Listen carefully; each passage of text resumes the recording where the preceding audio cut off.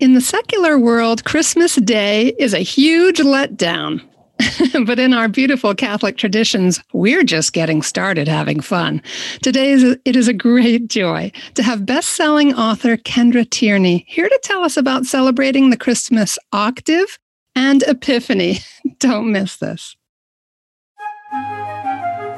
Welcome to Homeschooling Saints, the podcast that helps you create the homeschool you love for the people you love. Our host is Lisa Mladinich, a Catholic life coach, TV host, best-selling author, and an instructor at Homeschool Connections. Hello and welcome. Kendra Tierney is here today with me, and I'm Lisa Mladinich, your host. We're going to share some delightful Catholic traditions for celebrating the Christmas Octave and Epiphany. Kendra Tierney lives in an It's a Wonderful Lifestyle fixer-upper in the wilds of unincorporated Los Angeles County with her husband, their 10 kids, aged 1 to 18, and some chickens. Kendra is a retired pilot and flight instructor who is putting her English degree to use as a homeschool mom and writer about all things Catholic. Her passion is liturgical living, what began quietly in their home with their children as a way to introduce the lives of the saints and the beautiful history and tradition of our Catholic faith, now reaches hundreds of thousands of people all over the world. Through her blog, CatholicAllYear.com, spelled just the way it sounds, social media accounts, YouTube videos, and many books, including the Catholic All Year Compendium, Liturgical Living for Real Life, she shares how obscure Catholic traditions have helped the Tierneys form a strong family culture and Catholic identity and have fun doing it. Welcome to the program, Kendra. Thanks so much for having me. Oh, yeah. It's great. Just so great to meet you. And it was so much fun reading through some of your book. I'm just touched by the naturalness. You know, we learn all kinds of different history and how-tos and things that we do throughout our lives. But when you see the history and the how-tos of the Catholic faith, oh my goodness, the possibilities are just so delightful.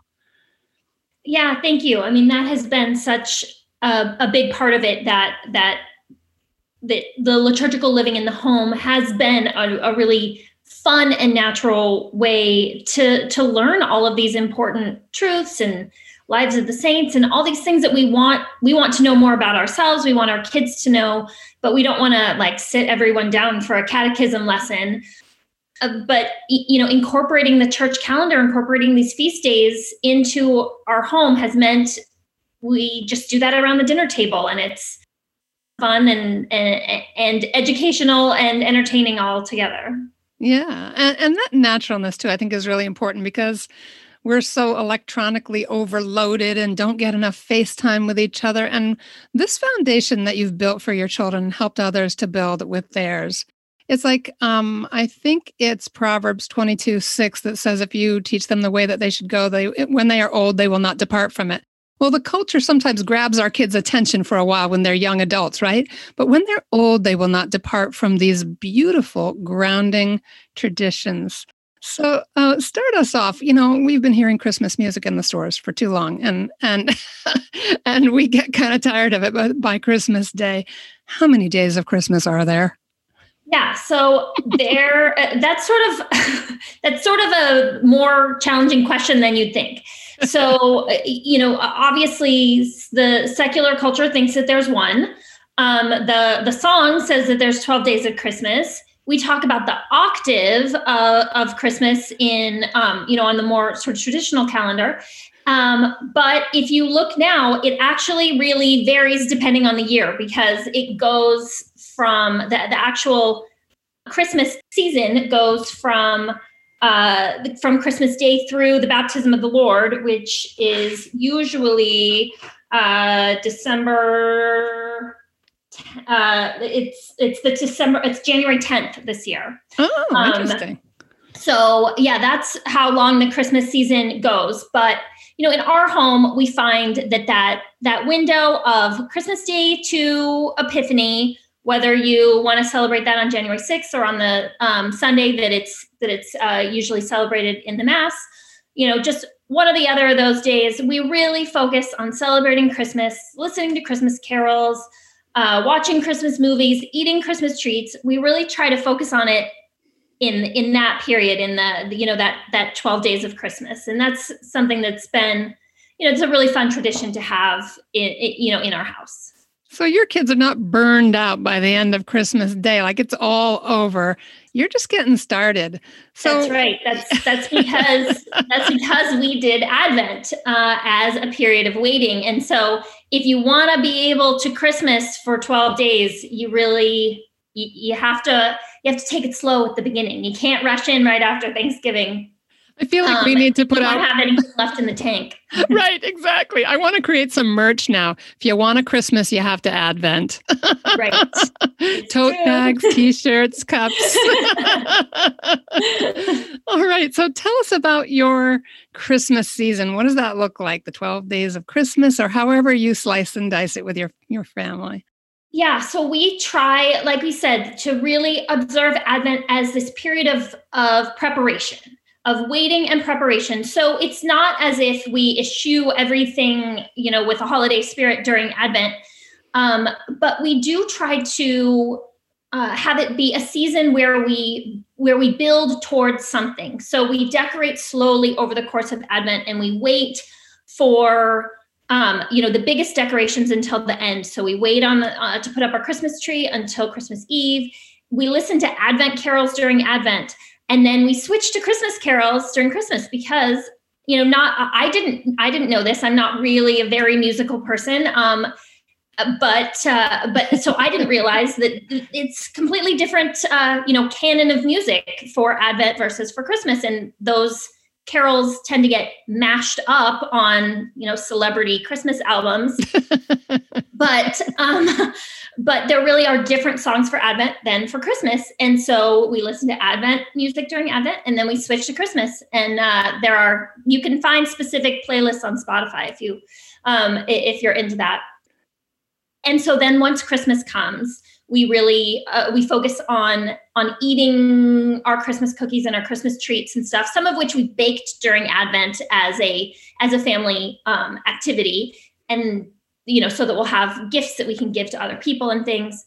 But I put them in the freezer, and we wait so that we're having all of our Christmas treats, a different one on each of the 12 days of Christmas, and we watch a different Christmas movie every night for the 12 days of Christmas with our family. So my kids really look forward to that season, that period of time, because we really do focus on it as fun and family, togetherness activities.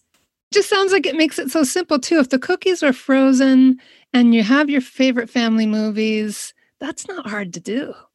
It really isn't. It really isn't. And that we add new movies here and there. Sometimes we'll skip one in 1 year, but it's pretty much set, and the kids want to watch the same movies again, and they want to eat the same cookies, and it really is fun. And I think that it creates this Catholic identity and a strong family culture. So even if everybody else is doing Christmas during Advent and nothing during Christmas, that's not as big a deal if your kids know that, my kids know that we do things the Tierney way. So it's not a big problem for them if we do things differently than other people, because they're kind of used to that. And that seems to me like it's going to be a really important life skill for them, going forward, to not feel like you have to be doing things that everybody else is doing, that you can, have your own traditions and your own way of doing things that you think is right.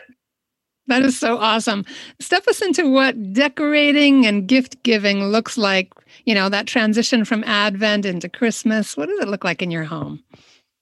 So, over the course of Advent, we've been trying to make homemade decorations. We've been adding different pieces to our sort of bigger family nativity set. We bring things out every Sunday to sort of build the nativity scene over the weeks. We make we'll do like family crafts, like like cutting out snowflakes or making wreaths out of just evergreen branches from the yard. And things like that you can read about in old books about books like The Children's Noisy Village or The 24 Days Before Christmas.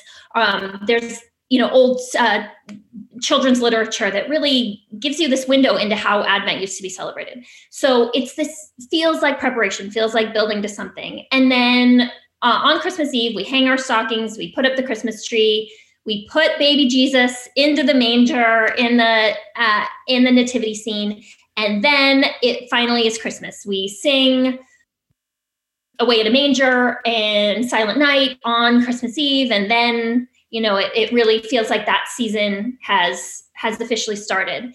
And then there's a few things that really sort of define Christmas for us, which is the Christmas treats and the Christmas movies, but also instead of doing like an Elf on the Shelf kind of thing during December, we have traveling wise men during Christmas. So when we put Jesus in the manger, we also get our wise men and put them out, but we put them on the other end of the mantle, facing the other direction. And then for all of the days before Epiphany, they travel around the house at night because they're following the star. So that makes sense. And then the kids can look for them and find them in the morning. They don't, get into a lot of trouble like I hear the elf does, but the kids can find them in a different place. And the nice thing, one nice thing for a mom is that if it so happens that the wise men did not move overnight, then it just means that a camel was sick or there was a sandstorm or something, but not to worry because they always make it. Somehow they always make it. But yeah, so Christmas songs, Christmas carols, actual Christmas carols, and making a point of singing them together. And the wise men moving around, and the tree is new for us, and the house smells like Christmas. And it's just a complete shift, right, from the way that the secular world does it, but it's a shift towards the way that Christmas was traditionally celebrated in Christian countries. Yeah, I'm really noticing that virtually everything you've described costs us nothing, or virtually nothing, and is so rich. Children's imaginations are so amazing. I love the camel getting sick. And then if you say you missed a couple of days because they had a layover for a sandstorm, they could always take a shortcut, right? If they have to get there on the right day. They're resourceful, wise men. And yeah, and the other thing too is I noticed from your compendium, the Catholic All-Year Compendium, is that you go from an Advent wreath to something different visually as well, which I thought was just so elegant. Yeah, it's really fun. So again, we have a homemade Advent wreath. I really like nature-based decorations that you toss and you make again the next year. And I learned that from old books, from the way that the decorations were traditionally done by families who didn't have a Walmart or a Costco to go to. So I just really like that. And it's great for last minute people like me too, because all you need is your scissors and some trees in your backyard or maybe at the park. So we get jar candles that I put on a platter and I surround them with branches and pine cones and seeds and berries that I can find. And I spray them with water every couple days as I remember. As they start drying out, I just cut some more and stick them in. And then at the end of Advent, I take the Advent candles out and we put a big white candle in the middle, and that's the Christ candle. And that's something that is traditional for Advent wreaths, but that I had never heard of growing up. That you replace the Advent candles with a white candle for the middle, and then you keep using it as a table decoration all throughout Christmas. That's fabulous. I just love that so much. And I can also think there's every different family with its cultural backgrounds and its physical environments will make little adaptations so that even if they listened to every word you did and never did it exactly, every single home would look different. Absolutely. It's so sweet. So step us into what else is happening during the Octave. You're celebrating Christmas, but what other opportunities are there for celebrating? Yeah, it's something that I know Catholics sometimes worry about with regards to Christmas is Santa and this fixation that kids can have on Santa. And I always tell people, well, if you celebrate saints all year round, And if you have treats and traditions associated with them, then it's hard to get super fixated on Santa because, you celebrate all sorts of saints, all sorts of saints' days. And Santa isn't the only, St. Nicholas isn't the only saint your kids know. So in keeping with that, we do a special feast day for St. Nicholas in December, but he also, he brings our kids presents on Christmas. But then that week, that octave of Christmas has some really beautiful saints. They're called the Comptes Christi is the way that they refer to the saints of the octave of Christmas, which is the close to Christ, because which I think that is just such a beautiful thing. So if you aren't in the habit of celebrating feast days in your home and want something to make that octave feel special, these are the saints that are close to Christ. And so there's really fun traditions that are associated with them. So the very first the saint on the day right after Christmas is Saint Stephen's Day, which is sometimes also called Boxing Day. But Saint Stephen, we know from the Bible, was the first martyr, and so I think it's really interesting to think that that the church holds up this very first martyr right next to the incarnation, just sort of as a reminder of what Jesus came to die for us. And Saint Stephen, who was bearing witness to Christ, also died, and set that example as a martyr for us. And this is something that I guess, if we go through all these feast days, we'll also come to the Feast of the Holy Innocents, which is celebrated on December 28th. And that's another one that people think, yikes, should I talk to my kids about this? It's important to think about that, these Bible stories, we want our kids to know, the church has always wanted our kids to know. And if you're looking at it from a secular perspective only, then it's just nothing but a tragedy that these babies were killed when Herod was looking to kill the baby Jesus. And so he just had all babies under the age of 2 in the area killed. Now, that's a really, really sad story, but St. Augustine points out to us what an amazing honor it would be to be mistaken for Christ. And that's the honor that these babies have, is to be mistaken for Christ. And we should all live in such a way that someone would think, oh, you must be Jesus. Oh, so the thing I wanted to do to him, I'm going to do to you. But we want our kids to know, for St. Stephen and the Holy Innocents, that's not the end of the story. We know that they have a happy ending, that what Herod wanted was nothing but tragic, but what came of it was good, because we believe that these babies who were mistaken for Christ, who were killed in his place, and in the same way that St. Stephen was killed for giving witness to Christ, that we believe that they are in heaven. And that's the goal of all parents, is to get our children to heaven. So as tragic as it would be for these mothers, and the Coventry Carol is a Christmas song that is actually about this tragedy. And now that I know that, I get a little misty-eyed listening to it, because it's such a sad song. But we remember that even sad things can be used by God for good. And so again, that's what liturgical living in the home is about, is having these conversations around the dinner table so that we learn and our kids learn. And there are actually some really funny, really old traditions associated with the Holy Innocents. It was kind of the April Fool's Day of the Catholic liturgical calendar in Europe, because they figure that Herod meant to do something bad and actually did something good. So he got tricked. And so it's sort of the day that they would play pranks on each other.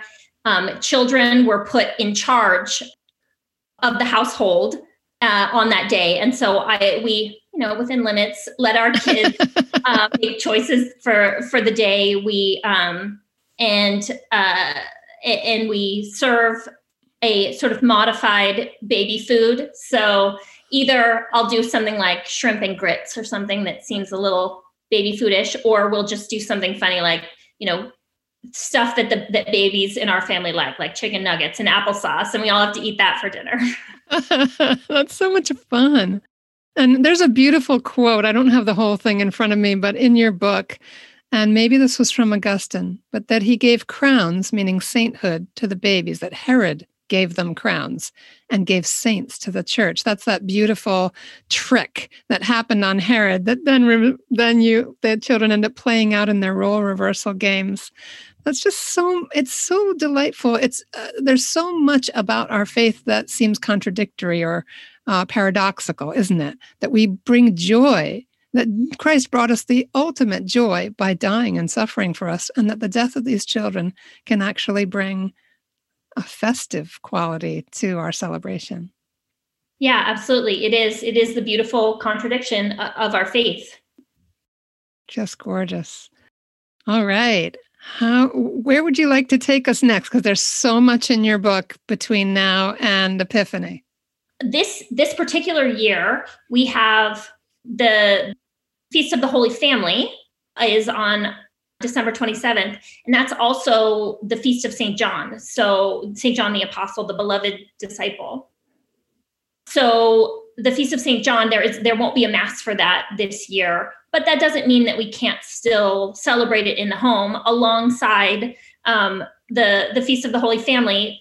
And those two feasts actually go together very nicely because we know that St. John is the one who took Mary into his home. So he's certainly, he's as close as you can get to being part of the Holy Family, and not actually be. But there's a really great tradition associated with the Feast of St. John. Well, there are multiple ones, but first is that he's the patron saint of priests. So it's traditionally a day to pray for priests, to bring a gift to your parish priest. We try to sometime during that week after Christmas, because there's so much that especially in a normal year that there's so many activities and things at the parish that you got to figure the priests are pretty wiped out. And so we try to bring them a little gift basket or something on the Feast of St. John to say thank you.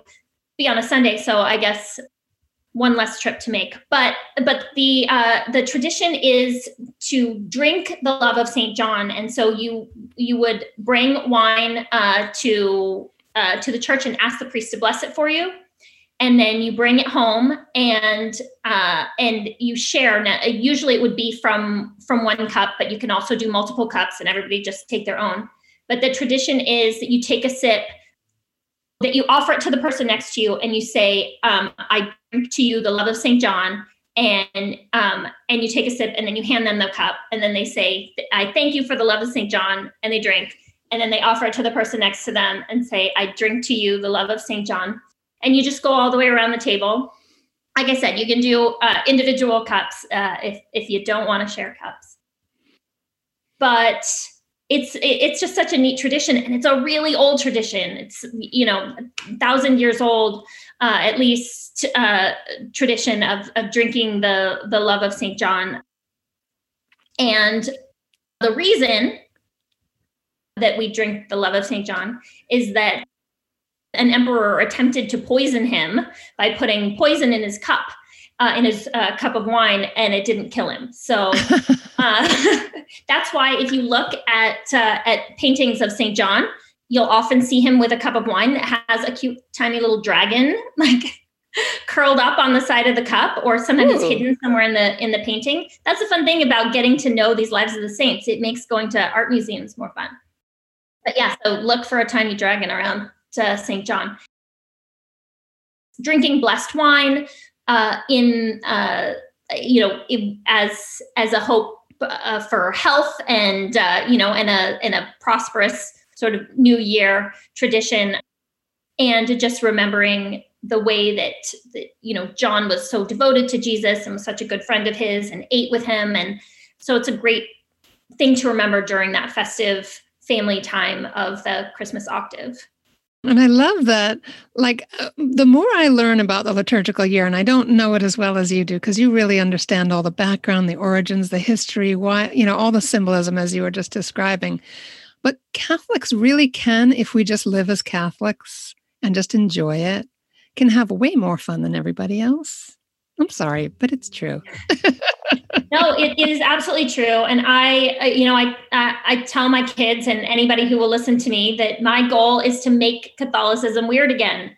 Because I really think that we have lost a lot in these concessions that we have made to ecumenicalism and the idea of being in dialogue with people of other faiths and our Protestant brothers and sisters.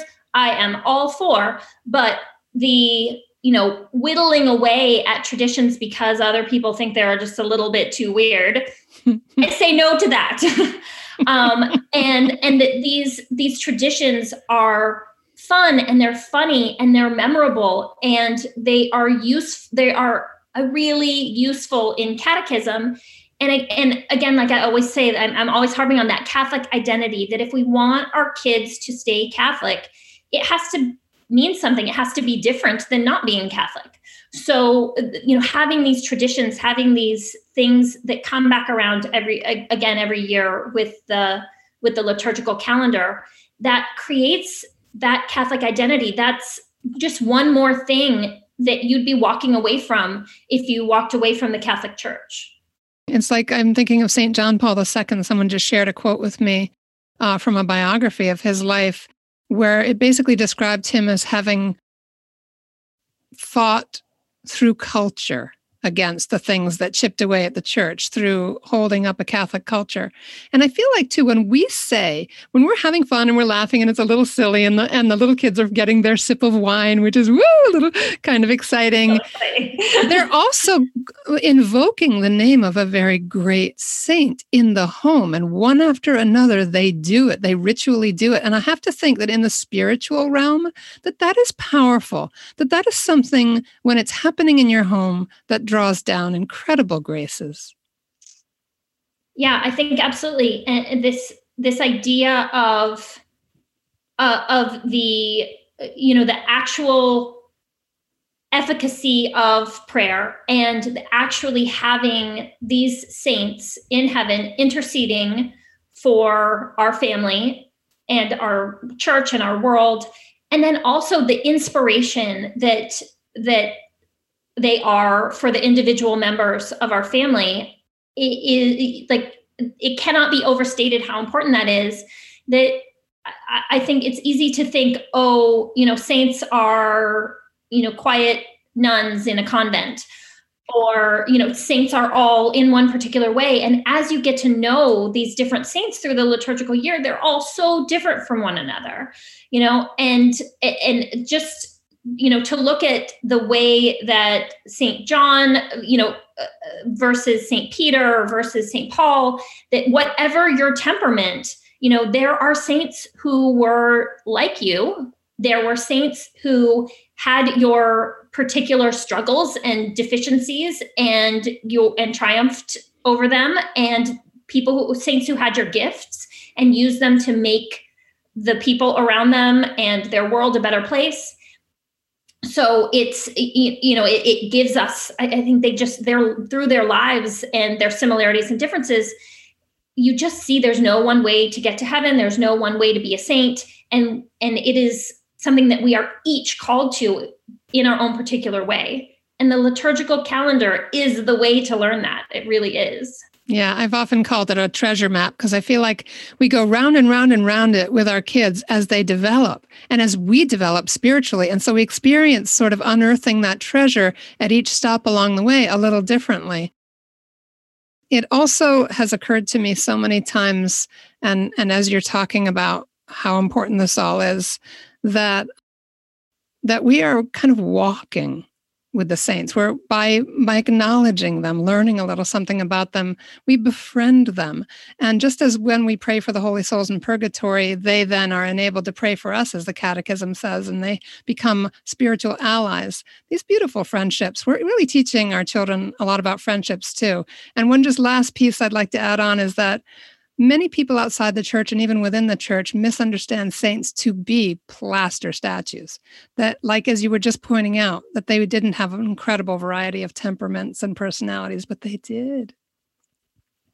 Yeah, absolutely. And I always, as you say, going around and around again with the liturgical calendar is so important, right? Because we're all in whatever season of life we happen to be in, and an illness or pregnancy or new baby or new job or moving, and things get skipped or things get done at a bare minimum in one year, and then but maybe the next year we can come back around and do it in more depth, and it's always there for us to come back to. And the liturgical year really gives us that framework. It gives us a reminder to pray for particular intentions and to learn about and ask the intercession of particular saints.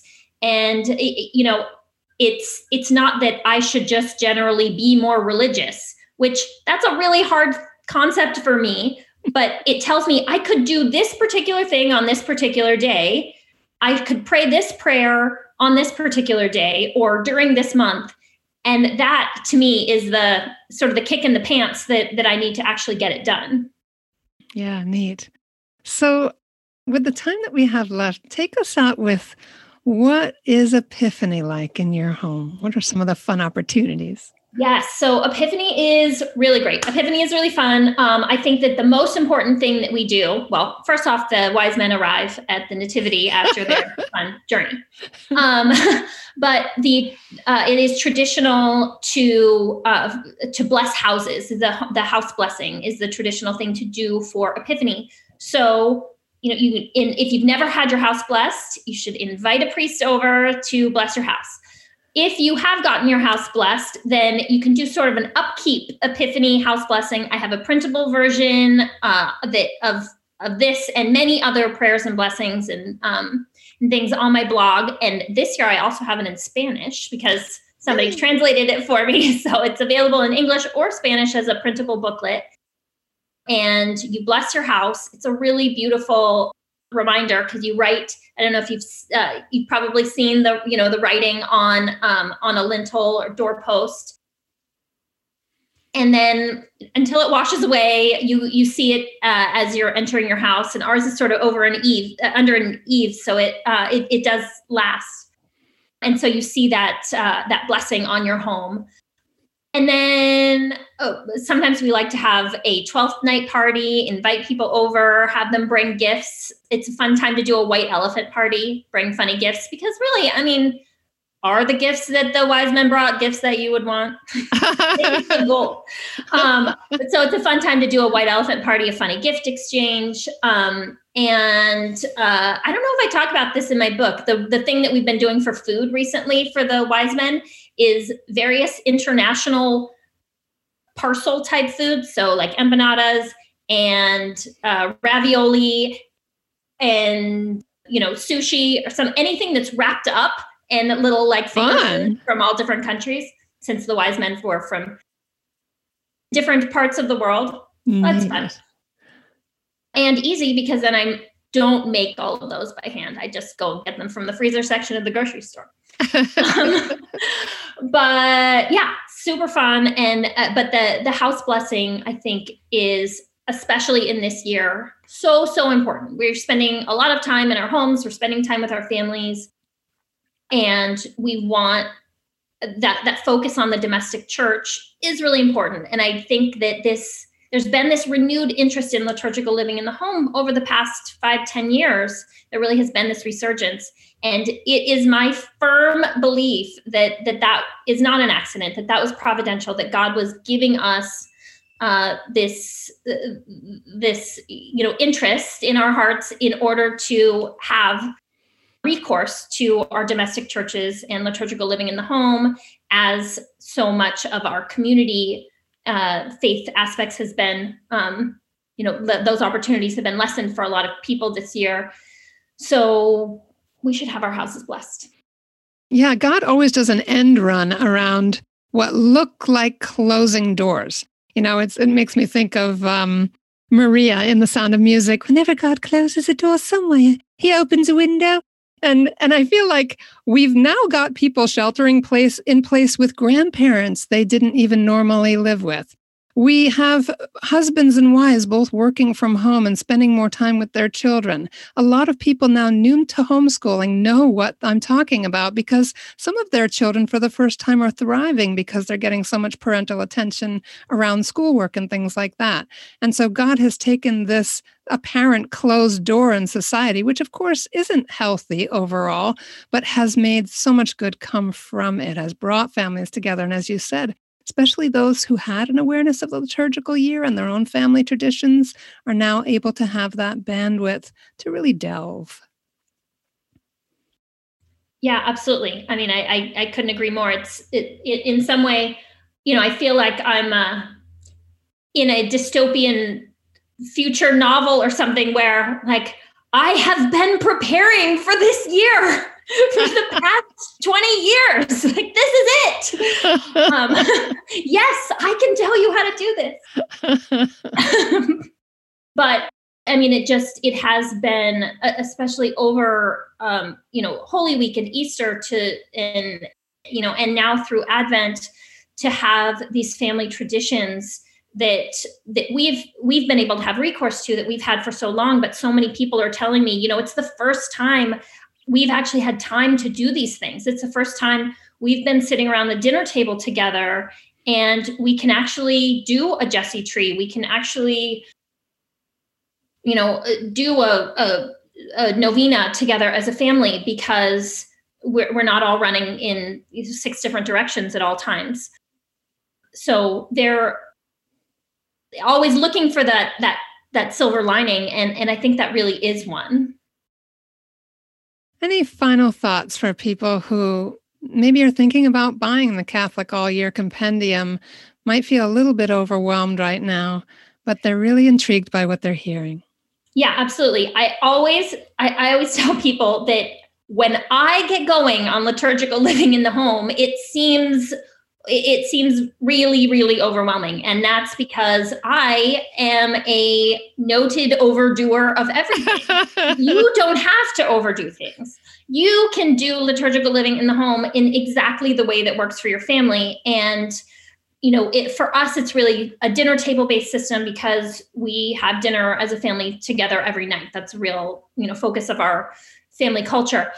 But if you're out and about, you can do outings that are associated with different feast days. You can, go to the zoo on the feast of St. Francis because of his love for animals.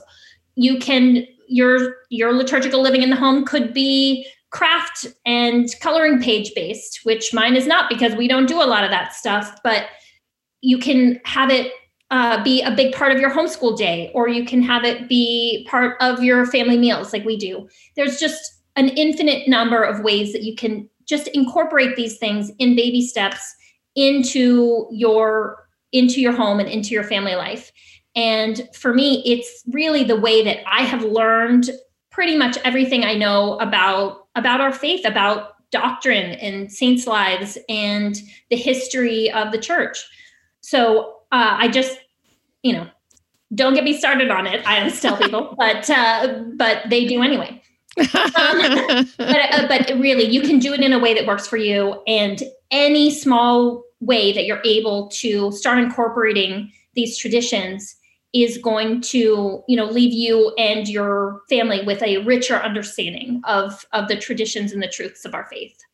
And God meets us in every little effort to draw our families closer to Him. I'm so grateful. And yeah, beautiful. Hold that up again. We are looking at the cover for the Catholic All Year Compendium. For those of you watching on YouTube, if you're listening at Podbean or somewhere else, it's a beautiful book. Our show notes include the link to the book, the link to your blog, Kendra, and we'll leave some social media links and other things so that you can follow Kendra as she thank God, overdoes everything so that we don't have to, and that we can really kind of pick and choose what works well for our families and adapt it in the way that suits us. It's just so beautiful. Can't thank you enough, Kendra. Thanks so much. Wow, thank you so much. This was really fun. Yeah, for me too. All right, everybody, thank you for being with us. We appreciate your taking the time to listen and be with us. God bless you. And hang on just another minute or two for our short feature coming right up.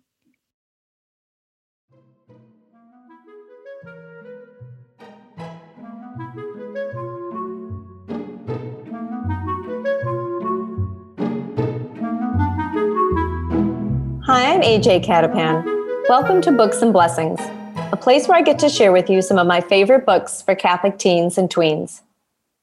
Today, I'd like to introduce you to Life-Changing Love, a young adult novel by Catholic author Teresa Linden. In Life-Changing Love, there are several love stories going on.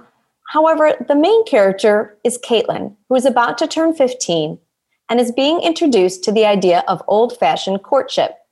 There's no dating without parental involvement, and things must be taken slowly. Caitlin would like to try out this new way of getting to know someone with her crush, Roland West. But Caitlin's not the only girl with her eye on Roland. Another girl's interested too, and her parents aren't holding her to any courtship rules. How can Caitlin compete? To complicate matters, another girl she knows is pregnant, and the boyfriend's pushing for an abortion. Caitlin wants to convince this girl not to have an abortion, but that proves challenging. Then Caitlin learns something about her own parents and their dating mistakes that makes her question everything she's learned. Should she even follow her parents' guidelines about courtship? Author Teresa Linden is one of my fellow Catholic Writers Guild members, so she does a nice job of weaving theology of the body into her story. This book has a strong pro-life message and would be a great way to talk about difficult dating and sex topics with your teenager. Teresa keeps the story engaging and realistic. This is not a saccharine love story, nor are all the characters goody two-shoes. Life-Changing Love is the second novel in Teresa Linden's West Brothers series, but you do not have to read the first one in order to read this one. That being said, if your teen enjoys Life-Changing Love, he or she may also want to look at the other books in Teresa Linden's West Brothers series. To see more book suggestions, visit my website at ajcatapan.com. There you can also learn about my own books for young readers, including my YA novel Angelhood and my middle grade novel 7 Riddles to Nowhere. Thanks for joining me on Books and Blessings. Be sure to find me online on Instagram, Facebook, and Twitter, or on my website ajcatapan.com. Until next time, happy reading. That's our show for today. Our program is sponsored by homeschoolconnections.com, where you can get online courses for your grade school, middle school, and high school student. Learn from the experts and make your homeschooling easier. Be sure to leave a review and share this podcast with your friends. And we'll see you next time here on the Homeschooling Saints podcast.